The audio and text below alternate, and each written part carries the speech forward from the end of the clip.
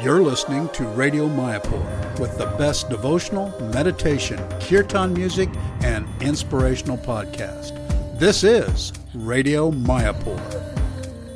Hello, good morning, everyone. Welcome to Mayapur. Radio Mayapur, a link to your heart. I am Ganga, your host, and today we're very fortunate. It's a beautiful day, sunshine. It's not too hot. It's 25, 26. It's not so humid. The sky is clear. The best time of our life is coming because it's November, December, January, February. Then we start sweating again. Don't we always sweat in Mayapur? Then always we sweat. We don't need a sweating box.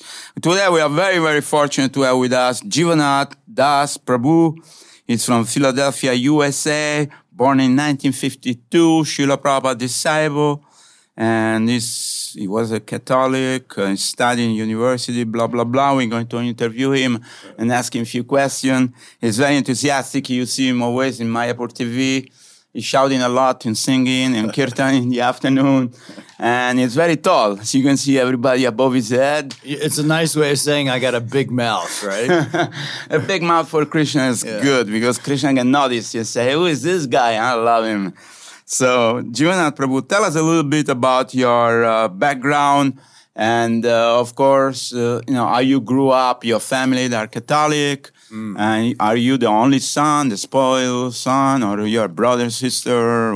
What's the story? Yeah, you can start with that. I am an only child, very spoiled. Thank you for that. You just led right into who I am. And I grew up in an Irish Catholic family. Wow. And growing up and going to Catholic schools, you get a little bit of religion. And I remember I was in the 7th grade and I actually asked, I was taught by Sisters of Mercy nuns. And I asked them, who is God? Wow. And she said, it's a mystery, young man. And I said, no. You got to do better than that. Who is God? I mean, if we're going to be worshiping and glorifying, I want to know who he is. And again, she said, it's a mystery. And when I asked the 3rd time, I was asked to leave the classroom. Oh, gosh. So I thought, okay, so much for this Catholic religion. They don't really have the answers. I get the whole idea of worshiping God, but I mean, I would like a few answers. So I didn't get any answers for the very longest time. But I never actually gave up this belief that, yes, there is a God, but I need to find out who he is. So in other words, you were the seeker of the truth. And not really. I just was like, come on, you got to at least have the answer. Who is God? That's true. Little kids. Jesus says, I am the Son of God. So I had who the is same he? thing. I asked the father when he came to school, who is God? Who is the Father? And they also say, oh, you have to have faith. I said, I have faith, but... Anyway, no answer. They didn't throw me out. They tolerated me. Yeah.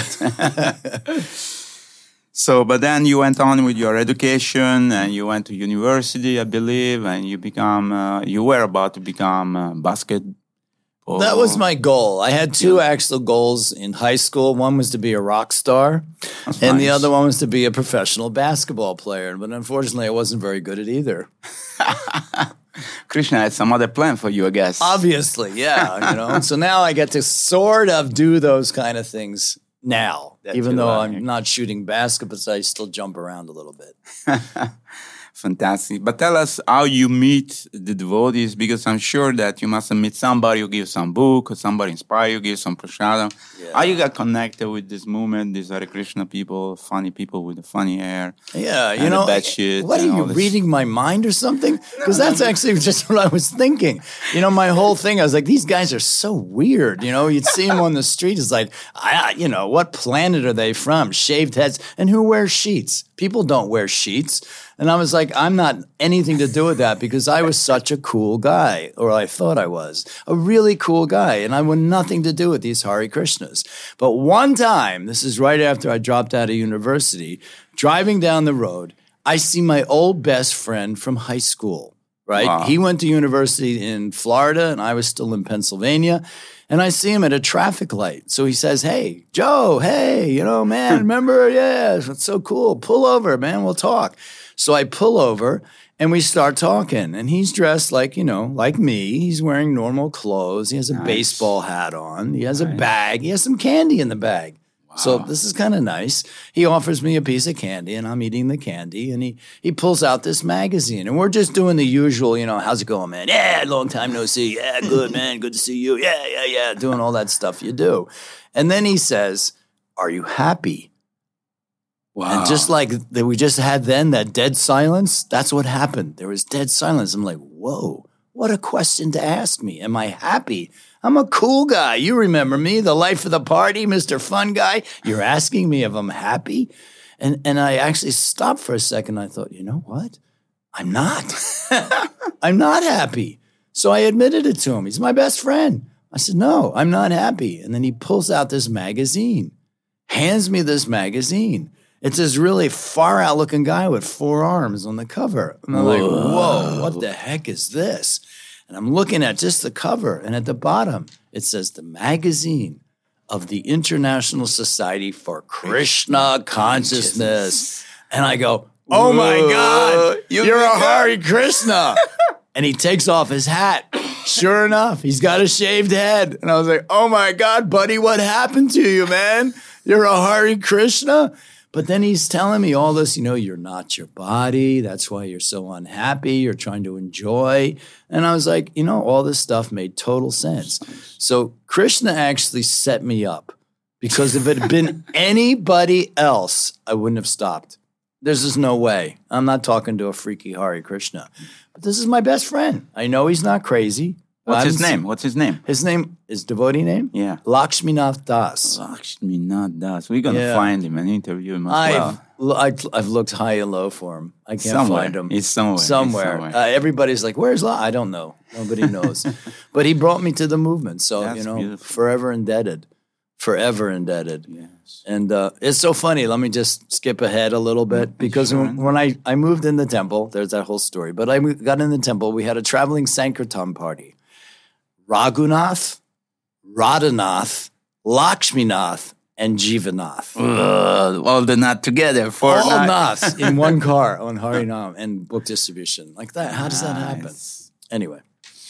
So, but then from that day on, the trajectory of your life changed. You start to read the magazine. Was it Back to Godhead? Back to Godhead. He gave me a Bhagavad Gita and a Krishna book. And I read the Bhagavad Gita in 3 days. Just got right into it. It was awesome. And then the answers are there. Yeah, everything. Yeah, so I was convinced, but I still wanted to see them in action.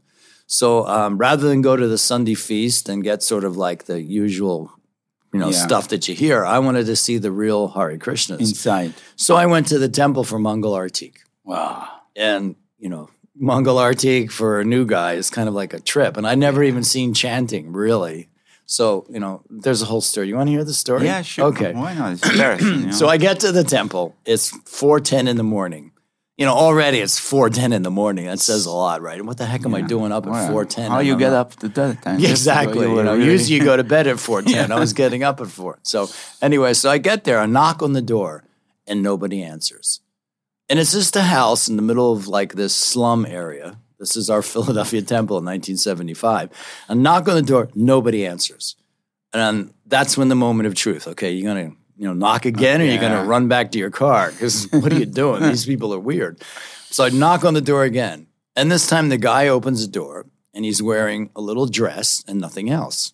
It's a gumsha, but when you first see it, it's like, it wasn't even a towel. Towel I could have dealt with. This was this flowery kind of just, it looked like a skirt. Like, God, the guy's wearing skirts. This is weird. Anyway, he says, hey, you're a little early, man. Come on in. I'm like, yeah, fine, let's do this. So I sit down. He goes away, comes back. He brings me this little white cup with a brown ball in it. Oh. And he says, here, take this. Don't touch inside. Just pour the ball into your mouth. Whoa. And, this is, again, were you scared there was LSD inside or some other stuff? Who knows what it is? It looks like a brown golf ball. What I mean, So I go, all right, let's do this. And I pour the ball into my mouth. And the explosion came. It explodes. It's a gulab jamun. And I'm like, whoa, what is this stuff? This is amazing. So, of course, now it's 4:15. I'm getting a gulab jamun high, and I'm just buzzing away, sitting there going, whoa, what's next? What are we going to do? What are we going to do? Oh, this is so much fun. I really like this place. Sugar running through my veins. So he just says, okay, just sit for another 15 minutes. I'll be back down. Everybody else will be back down. And we'll go into the temple room and you'll get to see God. Whoa. Like, who says that? You're going to go see God, right? So you remember I was asking this question, who is he? Yeah. And now I'm going to go see him. Like, this is this is amazing. Is bizarre. I mean, and you know, from the West, Krishna blew with a flute. That's God. No and you're way. like, you know, come on, Give me really? it back. Yeah, come on, really? All right. So I surrender. He's blew with a flute. All right, let's do this. So I go into the temple room when he comes back down, and it's pitch black, no lights, and everyone's just walking around mumbling to themselves, you know. And I haven't done japa yet, so I had no clue what the heck they're doing. And I'm just standing there going, whoa, this is getting weirder, right? You know. Then all of a sudden, I hear this sound. Have I told this story to you before? No. You're like knowing what I'm going to say before I say it. Of course, but this is natural. Okay. So, all right, yeah. So everybody's been Malarkey knows. So you hear the conch, then all of a sudden everyone dives on the ground. And I'm standing there like, what is this, like What's a fire going raid or on? something? Like, what the heck happened just here? Why is everybody on the ground? And then the curtains open. And I'm standing there looking, and this is supposed to be God, right? Yes. Philadelphia Temple, 1975. They have giant Jivanath deities. Wow. And I'm looking, going, okay, this is really weird. Really Somebody with the strange. big eyes. Yeah, the big eyes are staring at me, and I'm staring back thinking, this is God? Like, you know, I was ready to accept the blue guy with the flute, but come on, really? This is God? But I got into it. But here's another thing. Prabhupada set me up so much. Okay, my best friend introduces me. First time I go to the temple, the Radha Damodar bus is there. Wow. Vishnu Janand Swami is leading Mangalartik with about 15 brahmacharis that, you know, just couldn't control themselves.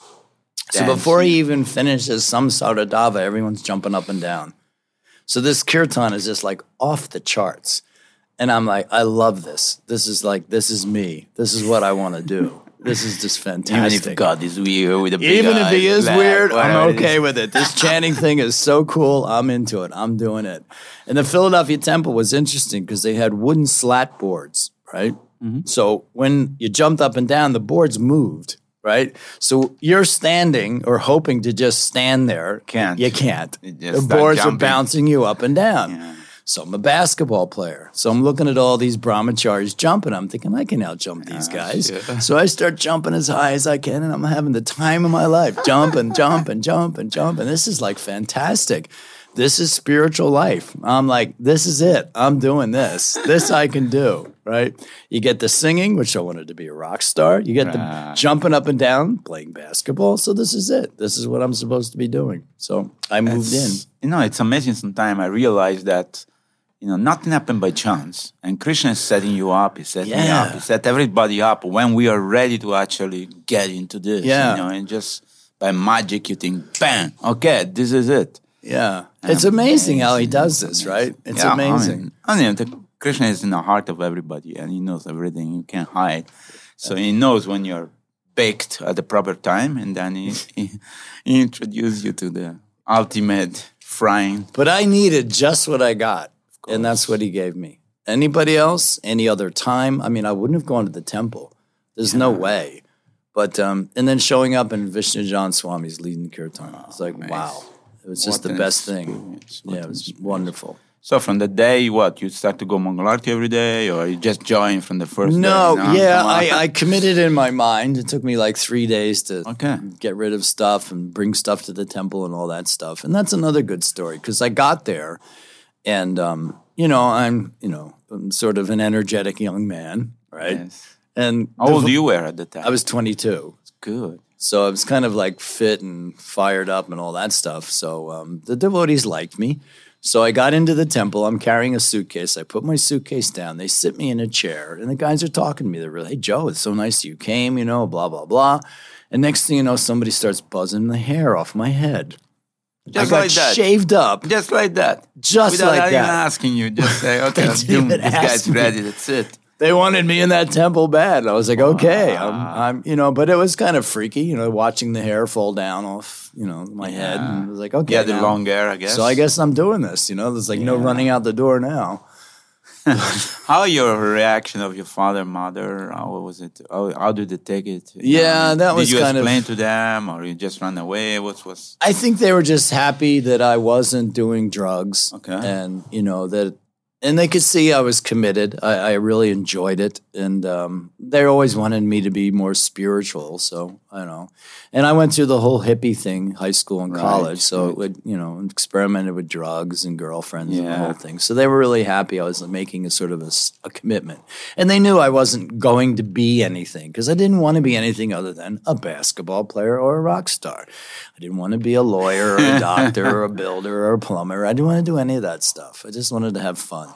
And Krishna consciousness. And finally, I think they saw you were better off without drugs, without girlfriend, without all the stuff and the hippie things. Yeah. So at least you are not drinking, not smoking, not. You were already vegetarian maybe at that time? No, not yet. So, it was a step up. Yeah. It was a step up in your life, and your father, mother maybe saw you. Okay, this guy maybe choosing the proper route, and he's happy. And he's into it. Well, they could see. I mean, just like you kind of see me now at 70, I'm kind of enthusiastic about Krishna consciousness. And I've always sort of grasped with both hands when I want to do something. So they could see my enthusiasm wasn't going to be deterred by anything they said or did. So either you get into it with me or see ya. And that's all I could do. That was nice. Yeah. And tell us a bit what service you did from the first day you joined and you went to Harinam, what experiences, how Krishna guide you through this amazing journey. So I moved in on a Friday. Whoa. Friday afternoon, the devotee says to me, we're going out on book distribution tomorrow. Do you want to come? Sure. But they called it Sankirtan, actually. He says, we're going out on Sankirtan. I've never heard that word before. So I said, sure, whatever, let's do this. I'm going. So on Saturday morning, I get in a van. I get handed my wig and my baseball cap. Get in a van with 7 other guys that I just met yesterday. And they give me a book bag and a bucket of candy. Again, the candy. The candy's part of our culture, right? You have to have the candy. And pull up in this neighborhood, and the Sankirtan leader says, okay, Bhakti Joe, you get out here. And I said, what, by myself? He says, yeah, no, it's no problem. You've got this whole bucket of candy. You just give them out. You distribute those books that you have in the bag, and we'll pick you up. This is at 10 o'clock in the morning. We'll pick you up at 5 o'clock in the afternoon. That's a long time. And that's a long time. This is my first day. Right? I just moved in on the Friday, one night in the temple, and Saturday I'm out in a, Sankirtan. And I look around. They dropped me off in my old neighborhood. Woo. Which is a good thing and a bad thing. Yeah, For one, I'm like, I'm Bhakti Joe now. I'm not Joe anymore. I'm Bhakti Joe. And I get out of the van and I know like everybody walking up and down the street and stuff. It's like really cool. But everyone's like, hey, Joe, man, what are you doing, man?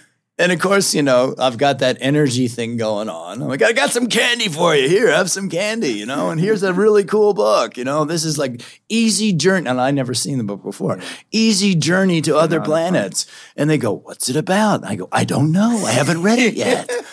But read it and then you can tell me. And I'd give them the books. And I did really, really good. Because I was so enthusiastic and then, it's just like so much fun and they knew people and I was just having the time of my life. So I did really well. And that was it. They picked me up at 5. The next day, they read the scores out for yesterday. You were the topmost. Not yet. But I was pretty close. It got to like the 3rd top score and they said, Bhakti Joe. And everyone went, Jai. And I went, no, it's Joe. It's not Jai. It's not Joe. It's Joe. But I mean, the whole temple was, chanting. And of course, the temple president, Rabindra Sarup Prabhu, he loved me, because I was really good at this Sankirtan thing. So they looked after me kind of. Nice. Yeah. Nice. But book distribution. I never did Harinam. It's funny. Philadelphia, we didn't do Harinam in 1975. Book distribution was the thing. Incense selling, book distribution, but never Harinam. I don't think I went out once, maybe once in a couple of years there. Wow. But then I transferred to Chicago O'Hare Airport. Whoa, Chicago, got to do the big land books. of the mafia. Yeah. Yeah. I won't mention any names. Of course. Yeah. So that was that. And that's how I sort of started my Krishna consciousness life. But then you start also studying those books that you were studying? No, I wish I would have studied more. I didn't study enough, to be honest. And we had, when I went at O'Hare, when we had our day off, I remember everybody used to plant a book in front of you and you get all comfortable and you're just about to read the Bhagavatam. You're so excited. And the next thing you know, you start the phrases. Gone. The battery goes off. Sound asleep. And then you wake you up for the, Sunday feast. So I didn't get to read a whole lot. And plus, my thing was I burned so much energy doing book distribution. I was so tired at night, so tired in the morning. And I try to stay awake through class. So it's very difficult. It's very difficult. But I always said, you know what, I'm doing what Prabhupada wanted. He wanted us to distribute it. And, there will come a time where I will get to read. Nice. But tell us how you met Prabhupada, because you are Prabhupada disciple, so in some time, somewhere, someplace, and you met him, and what was your experience of seeing him? I haven't seen Prabhupada personally, so what was, people say it was effulgent, it was floating, it was amazing. All those things. All these things. So when we hear all the Srila Prabhupada disciple, what was your personal experience? Yeah. Well, it just so happened, I was in New York City for the Rath Yatra in 1976, and I was about to be initiated at that Rath Yatra.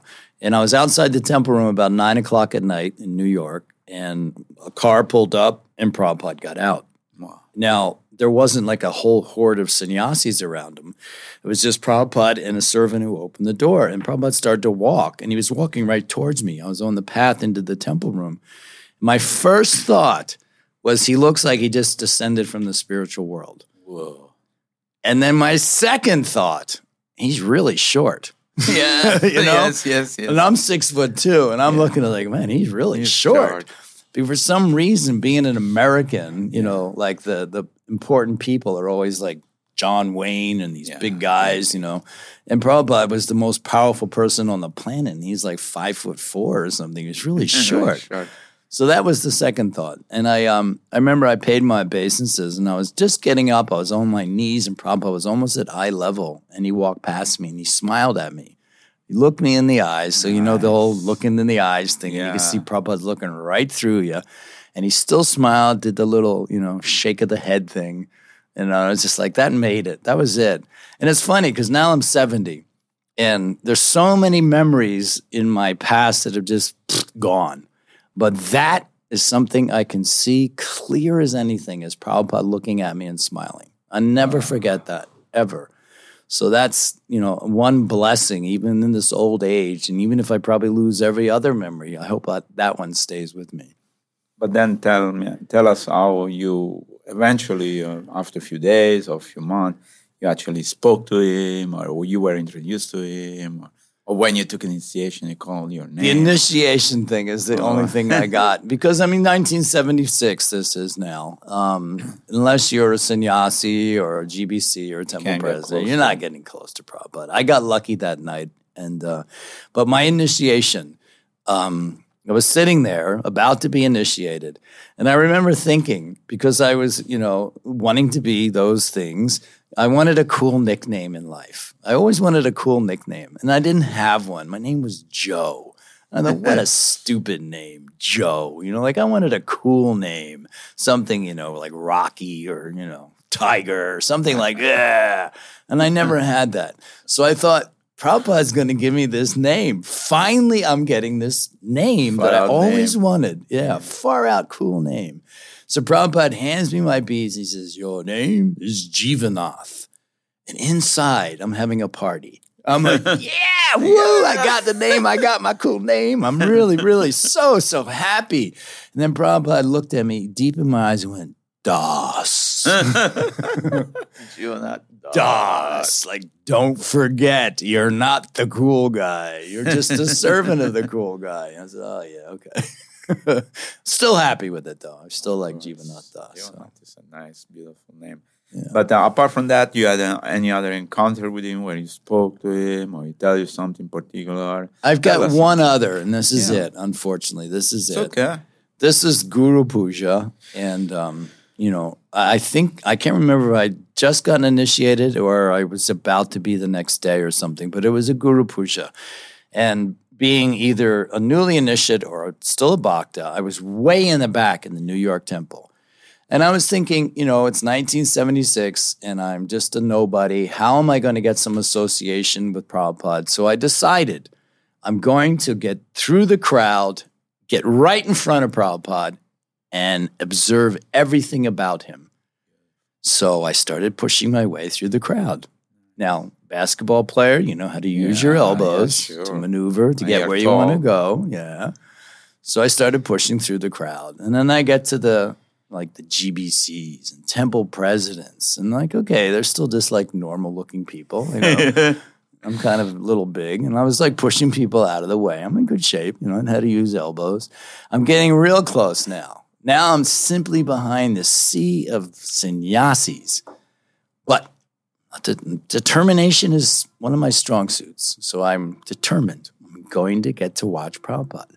So I started pushing some of the sannyasis aside.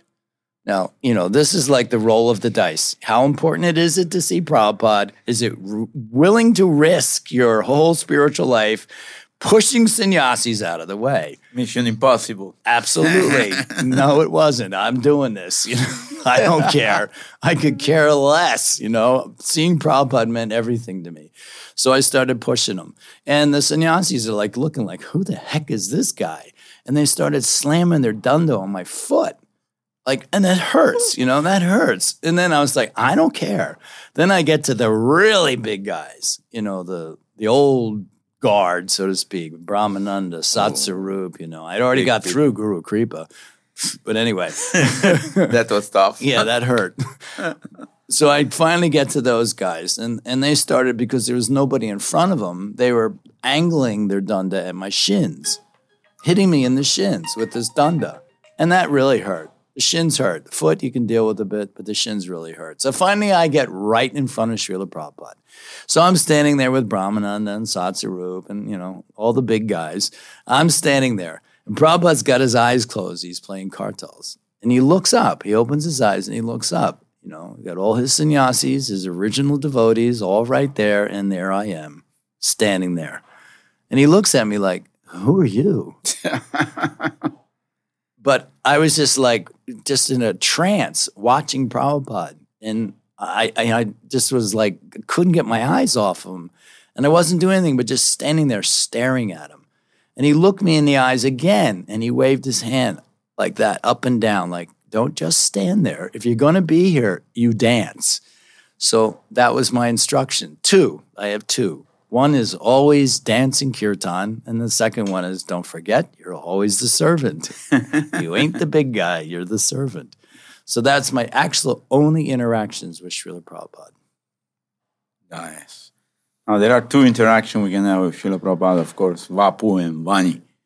That's true. So Vapu is the personal instruction you And receive. I wouldn't train my Vapu for anything. Of course.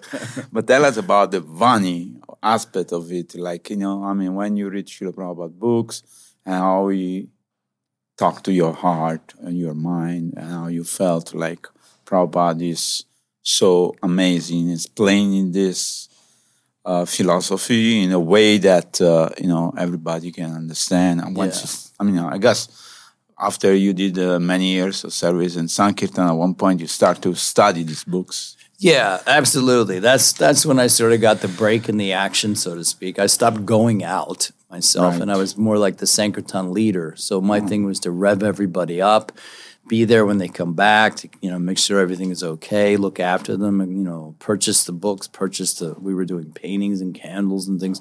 So I kind of get into that aspect. And then it gave me more time. Yes, it did. Unfortunately, I wish I had always studied more, but I always understood the instructions of how important the different phases of our Krishna consciousness preaching, how important they are, like the Harinam Sankirtan.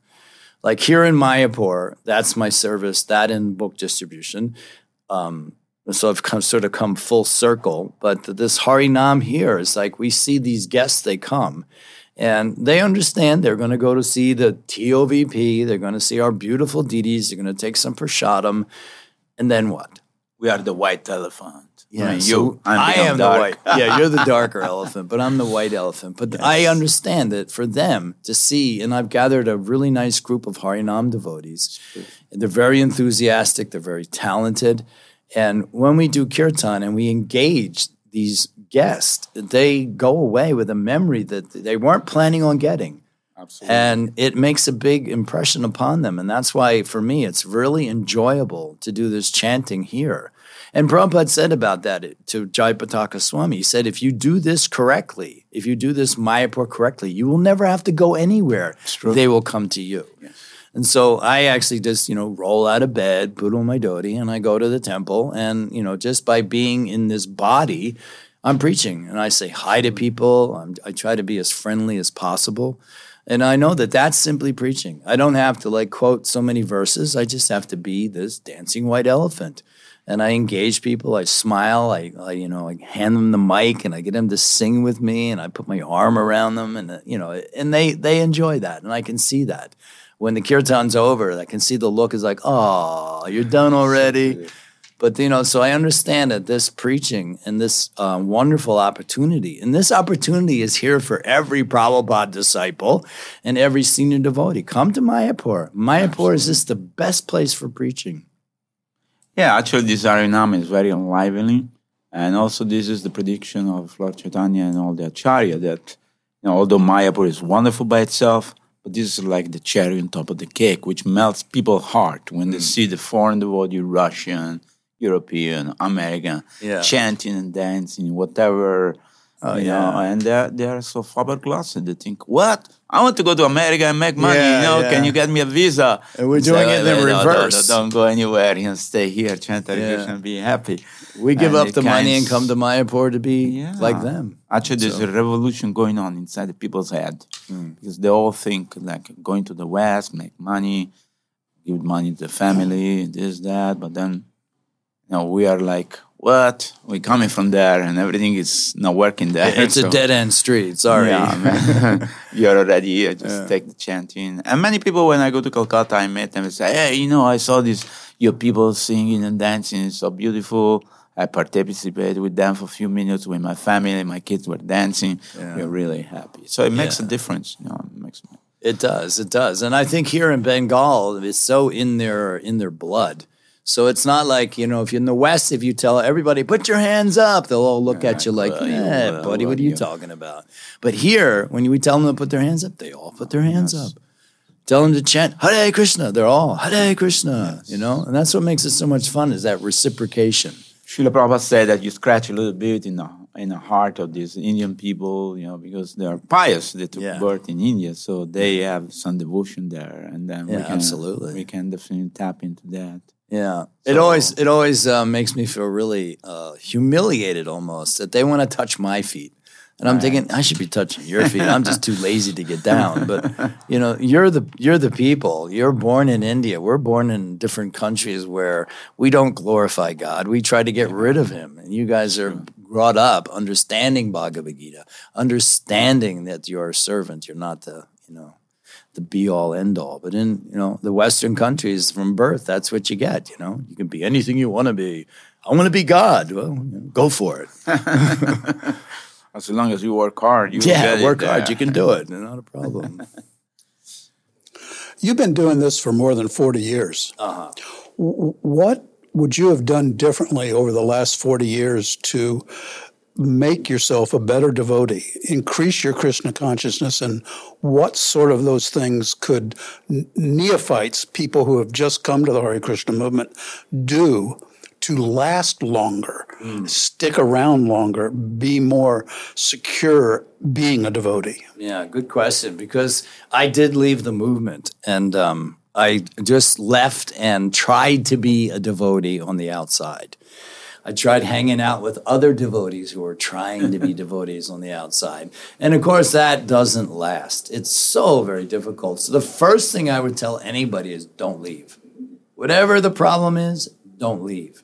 Stay in the association of devotees. It's so very important. I left in probably 86. So I was devotee for like 11 years. And I was gradually just turning into a Sunday feast guy. And, and that's just like a nowhere thing, And back in the 80s, it was not so easy to be a Prabhupada disciple and not part of the mainstream talent of the temple or something. So I was kind of on the outs. And I felt that, and I was very uncomfortable. And I started to not come to the temple so much and just try. And gradually my sadhana just went down, down, down, down, down.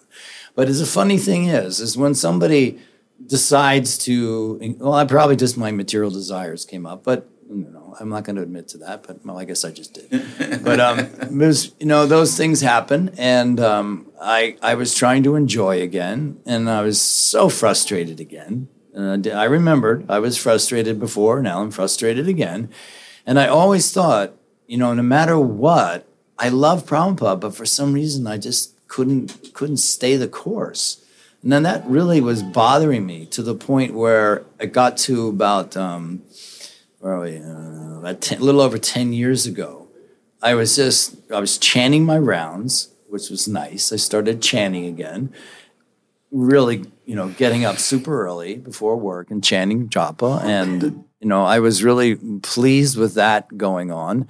And then I just said, you know what? This is ridiculous. I miss the devotees. And I came back.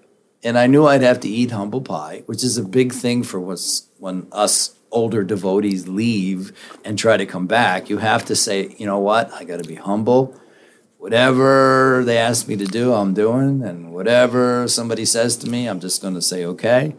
And it's not easy. And, and plus I was like, I felt I was somebody back before I left. I was a Sankirtan leader and I led kirtans and all that. So I'm thinking people are going to know who I am, and I'm not going to, here he is, he's back, oh God, put him in the back of the room, nobody talked to him.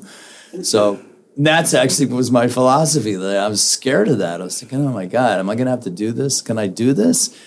And I actually went into the Toronto temple for a Sunday feast. My first time back in a temple in a long time. And I went in, and all the men and women were all standing together. And that kind of confused me because I hadn't seen that before. I'm in the temple and there's women all around me and guys, and it was just like a whole free-for-all. And I walked out. And I walked out like about 10 paces out of the temple, and I thought, no, go back. Whatever they're doing now, go back. And so I went back in and I put myself through it, and I decided I was going to go back and move in the temple. And I was quite lucky because in Toronto, I connected with Bhakti Marg Swami. And he was, and he's so sweet. He is so genuine and personable. And he was taking me everywhere with him and programs and all that. And, and he just made me feel really comfortable to be back. Nice. And so that was really sweet. And I attended one of his initiations. And that was a big one for me because I was, I don't know about this thing, and I was listening to what he said, and he was simply talking about connecting with Srila Prabhupada. So I was very comfortable with that. So I thought, okay, I can do this. And then I moved back in the temple. So I was really happy. So the big thing is, like you were asking, and that's such a good question, is don't leave. There's a reason why you came in the first place, because you understood there is nothing out there. There is nothing better than Krishna consciousness. And this international society that Srila Prabhupada has started and is being maintained by Srila Prabhupada is the best thing in the world. It is our only real hope. And any kind of little service you can do and any kind of little association you can get is better than anything that's out in the material world. So the big thing is don't leave. Being a full-time devotee in the temple or active in the temple is a cornucopia of events and festivals and feasts and programs. Over the years, what are some of the highlights for you, if you can remember? What are some of the highlights of being in ISKCON for you? Besides the great moment of meeting and seeing Srila Prabhupada, what are some of the things that you've enjoyed the most being a devotee? Okay, that's a good one too, because my memory is not so great. So But I was in Australia and in Sydney when it was really, really enthusiastic there. And I just had so much fun. I was actually only in the temple there for 3 years. But the memories are so very clear. And I thoroughly enjoyed that. We were just a bunch, all young guys. And the energy level, the kirtans were like back in the 70s. Every kirtan was like a crazy bouncing off the walls, just so much fun. And everyone was joking around, and we went swimming at the beach together, and it was just a real camaraderie. And the women had their own thing going on too. And I had the blessing of being the Sankirtan leader there. So I was encouraging both the women and the men to do it. And we did so well. But it was that camaraderie, because that's the one thing I remember when I first joined, because I played sports all through high school and a little bit in university. So that whole camaraderie, that teamwork thing, we were Prabhupada's team. And I felt that, all the guys, we were all bhaktas together. And it's like, and that's kind of like, war people. They bond. No matter where they go after the war's over, there's that connection. And I felt that connection with all the different devotees that I've ever had association with. It's like here in Mayapur, we're so lucky. So many people visit. So, I'm connecting with people I never met, but somehow or other we have this connection. Like just the other day, I was hanging out with Chandramali Swami. I've never met him before. And then we're like best friends because we have this connection. He was telling me New Vrindavan stories. I was telling him Chicago O'Hara stories. And so there's these like war pastime stories. It just makes you feel, your buds, your old friends, We're going to be doing this again somewhere, right? Yeah, we are, That's a beautiful thing. So Chicago O'Hara Airport, I have so many fond memories of there. Most of them are really great stories. My Sankirtan. Want to hear a Sankirtan story? Sure, why not? All right, let me tell this one because this is one of my favorites.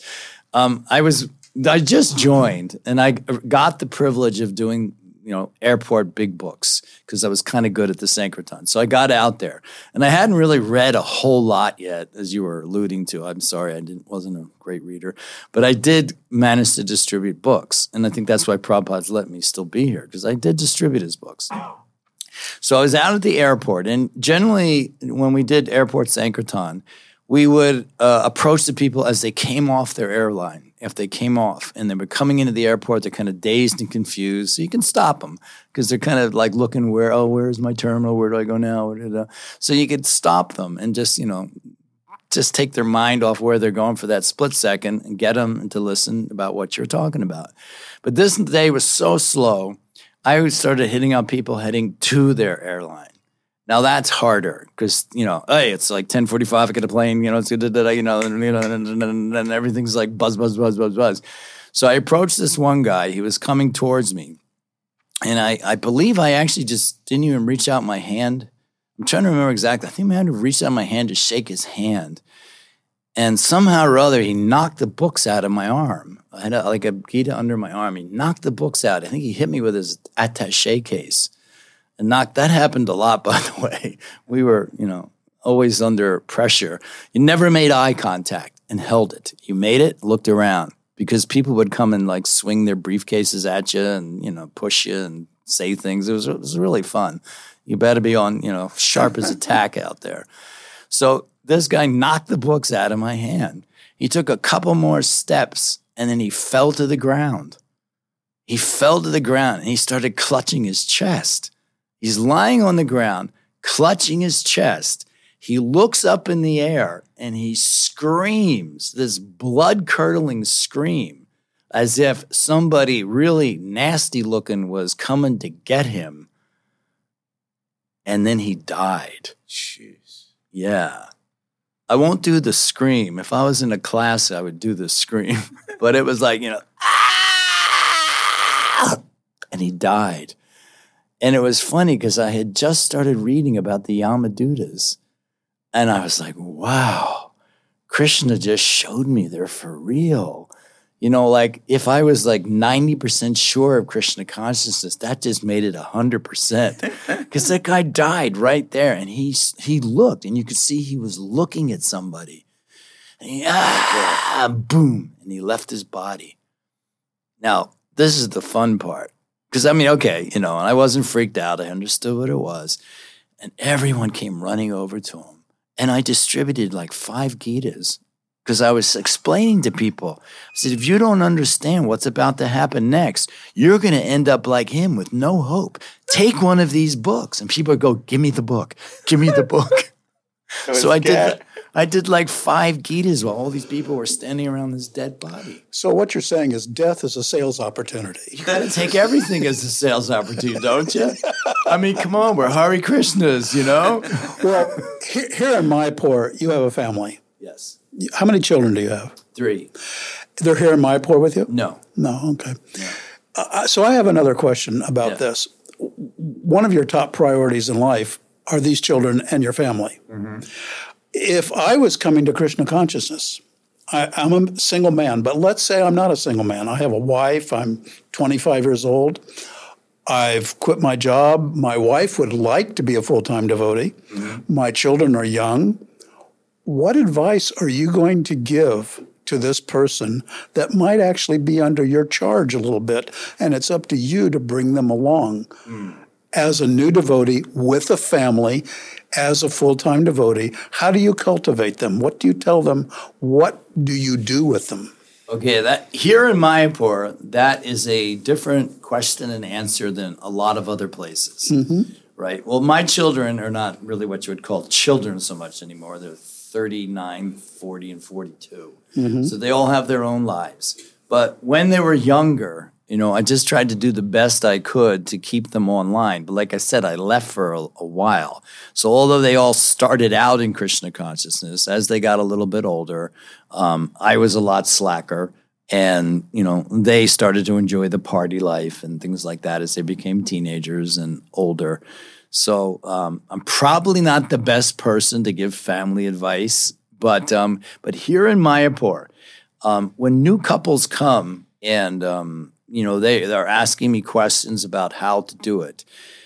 The biggest thing for living in Mayapur, and this is just my observation, is money.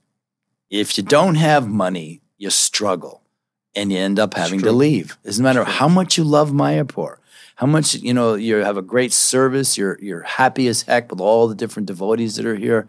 If you can't afford to be here, because, we don't have places you can just go and get a job. Like in the West, you can get a job and you can just maintain yourself. But here, unless you're doing something online or, your online business is still able to survive with what's going on in the world, which is a big one, because I have so many different devotees in my care that are from Russia and Ukraine, and they're having a hard time. So it's really hard, but that's my biggest thing. I said, find a way to make money. If you can make money, and then you can live in Mayapur. Or if you're like, us, you're older and you've already made your money, then you can stay. But for young couples, that seems to be the biggest burden, is the money part. My experience has been that a single person is going to require approximately $200 a month to cover rent, electricity, travel, prasadam, boga, help, mate, local hospital. Yeah, they're going to require minimum 10,000-15,000 rupees a month minimum as a single person, and you can multiply that by a factor of 2 to 3 for a family. Absolutely. So yes, you're very correct. In order to come to Mayapur and live in Mayapur, if you're non-Indian, you have to be prepared for that. Yeah. Well, here, like the people in my care, like I'm the Harinam director, or whatever you want to call me, I don't know, leader. I have so many different devotees that love doing Harinam. And Harinam, obviously, in Mayapur itself is not paying any rupees. But what I managed to do is to get us to do programs outside of Mayapur. And people usually give a donation, so then I will split the donation up with the devotees. So this is my way of helping them. I, try to use my, connections and my Harinam known. People are starting to know who I am and who our group is, and getting them, to be involved in doing outside programs. But other than that, it's very difficult. Yeah, and it's sad. It's sad. We wish we had like a bigger like community city, a city community or something, where there were so many different businesses that could hire people and keep them engaged here in Mayapur. But that seems to me the biggest problem is the money. Actually, even the Indian devotee, they are trouble. And, they live a really strange shoe and go and sell some agarbatti outside or have some dinky shop selling the same stuff everybody else sells. It blows my mind. I feel sorry to see sometimes devotee for 40 years. We were together doing Harinam, we were brahmachari, and then certainly they become grihas and they live in a shed which is made of this corrugated metal. It's become a baking oven in the summertime. And they have one fan, one light with their family and kids. So I think we have to do something about this in the future, because as the city grows, there should be more opportunity where to direct people to, make both ends meet. And we're not talking about millions of dollars. We're talking about just surviving, like you say, $200-$300, $400 a month, which is 30,000 rupees, 40,000 rupees a month. It shouldn't be very difficult for people to make, That's but right. Unfortunately, Mayapur and the system we have is not being, very organized, we should say. We also have a large community of brahmachari. We have more than 500 brahmachari, and they go out in Sankirtan and they're doing many services. So we have to kind of create opportunity for both foreign devotee and Indian devotee to make a living. Yeah. Or can be subsidized or can be helped, or we can figure out something. But I'm sure at one point of time we have to really think about that. Yeah, it has to be a priority, especially with this TOVP coming. I mean, and now so many devotees want to move to Mayapur. Yes. But, they come for a few months and go, hey, can't afford it, got to go back. And unfortunately, the best association is here in Mayapur. I mean, it's the best place.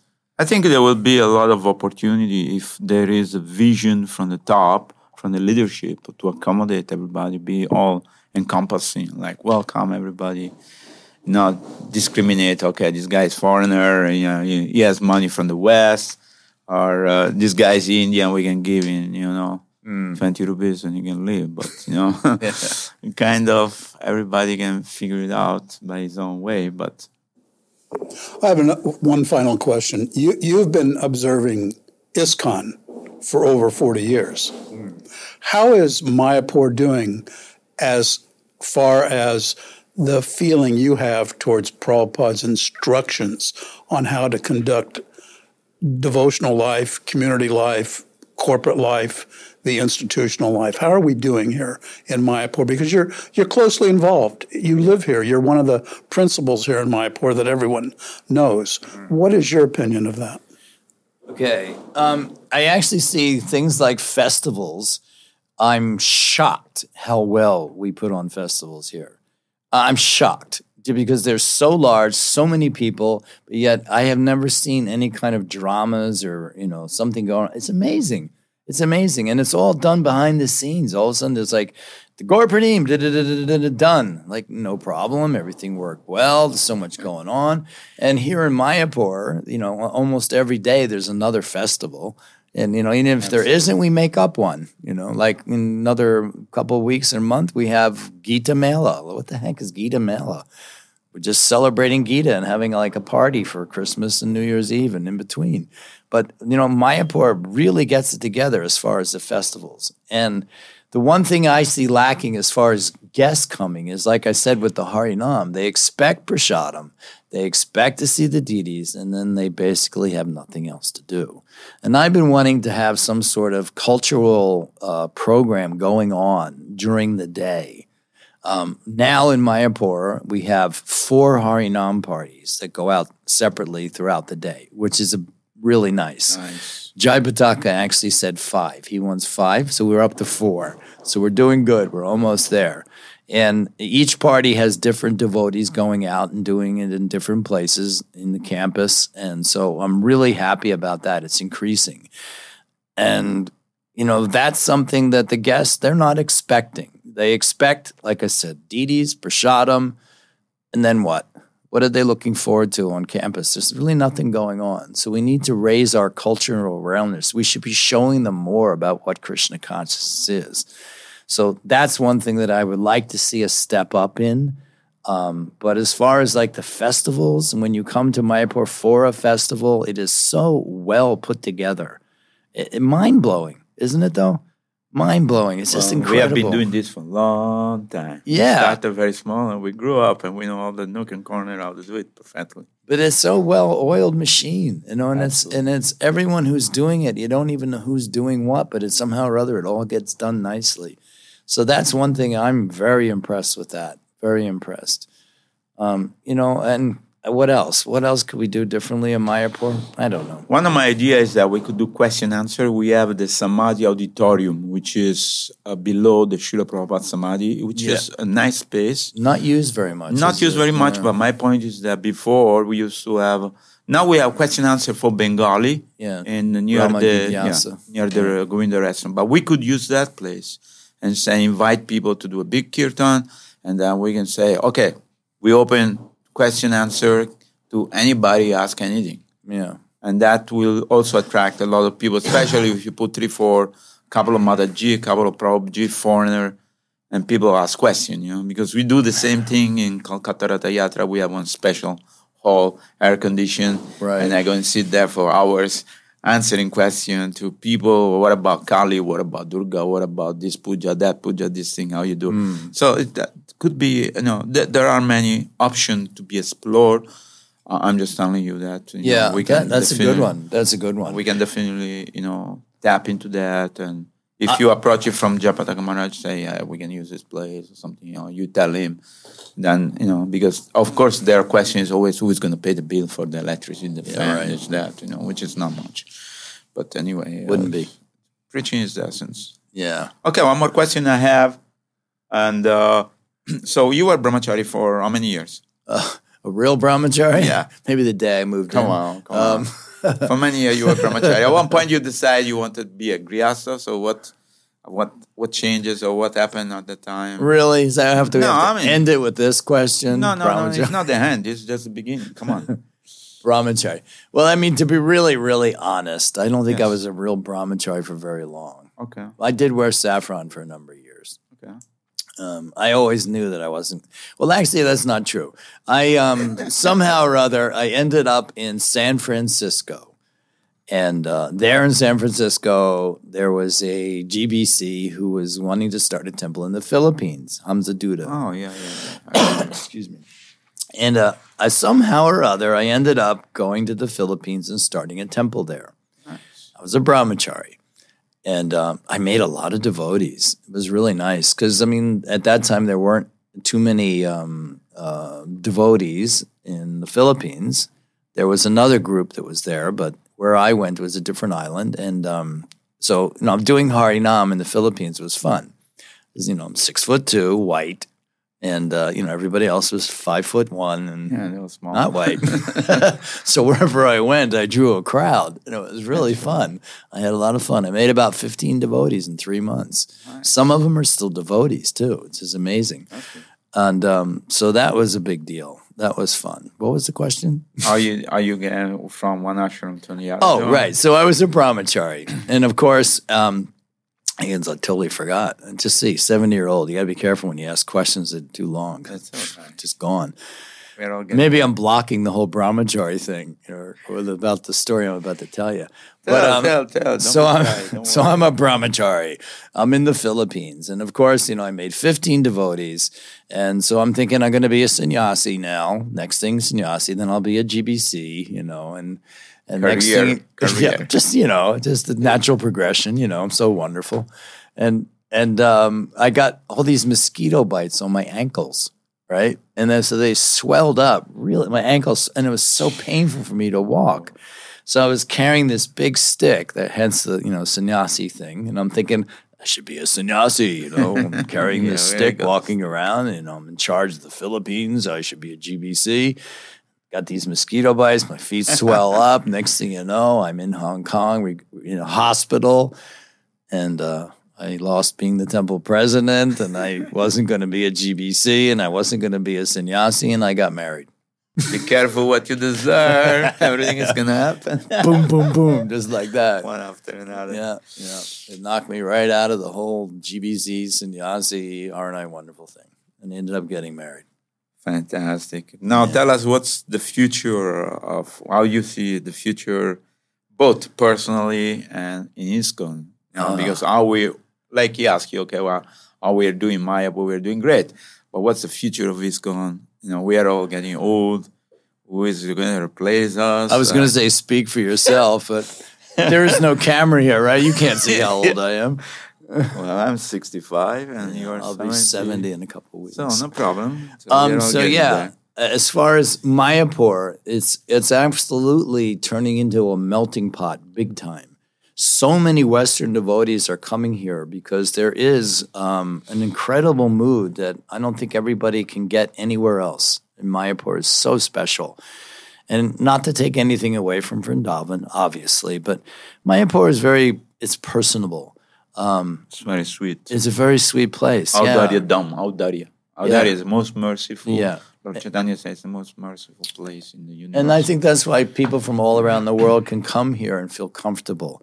Whereas in Vrindavan, you have to come to a certain level, and then be careful. You got to be really careful. Mayapur is a little bit more forgiving. Yes. And the way I see it is, devotees, especially Western devotees, this is such an opportunity to preach. If you're not preaching where you are, then Mayapur is the place because it offers you the chance to be a preacher, whether you just walk down the street, you get to preach. But there are so many different fields of preaching opening up simply from being based in Mayapur. Like I said, the festivals, there's so many, just like your idea of a question and answer. I'm going to get a stage up for cultural programs to go on continuously throughout, because we have so many different devotees from different countries that are very talented. There could be, dramas, there could be dances, there could be so much different activities for preaching Krishna consciousness. And I think that's one of the only problems that we have is we're not looking after all these guests, and so many people are coming to Mayapur. Yesterday, Rasa Purnim. You couldn't even walk around the campus. You cannot walk outside also. Yeah, just anywhere. There's just people everywhere. So, we need to start seeing that this is what is going to be happening even greater. When that TOVP opens, forget about it. It's going to be so crowded here. We need to start being a little bit more progressive in our preaching practices. Absolutely.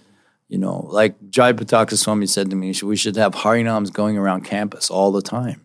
So they're constantly hearing the holy names, seeing the Western devotees. And, I was thinking also another out of the box. I was thinking we should have an ashram, one place where we can enroll new. There's a lot of foreign coming here, and maybe people want to join, but we cannot put them together in a brahmachari ashram with Bengali. They don't speak the language. Right. So I was thinking we can have a separate place. We have a few hundred acres land here and that. We can make a village where people can come and do yoga, meditation, and we can induce them to become Krishna conscious. Okay, you go to the next meeting and you put that forward. I don't. Come on, that's a great idea. That's you do a great idea. You do it. Because I was part of the management for many years, and then. So what are you, retired? I am retired. Yeah. I didn't Prabhupada say there is no retirement in Krishna consciousness? No, I'm traveling preaching with His Holiness Swami. And we are very, very lucky to have you with us today, Jivanath Prabhu. And what is your best book that you like to read of Srila Prabhupada? The Gita, of course. Who is your close friend that is your mentor, you look after somebody? Who do I look up to? Yeah. Practically everybody. Come on, there must be some close person. I'm serious. All right. I consider myself very low in the totem pole. So you become successful, you find out who is God, and now you're serving God, and God loves you, and you love God. Thank you so much for being with us today. Ganga, you're so sweet. Thank you. And hope to always see you in Harinam and join you sometime. I love the service you do, and I love the inspiration you give to all the devotees. Thank you so Hare much. Krishna, Srila Prabhupada ki Jai. Thank you, Hare Krishna. You're listening to Radio Mayapur with the best devotional, meditation, kirtan music, and inspirational podcast. This is Radio Mayapur.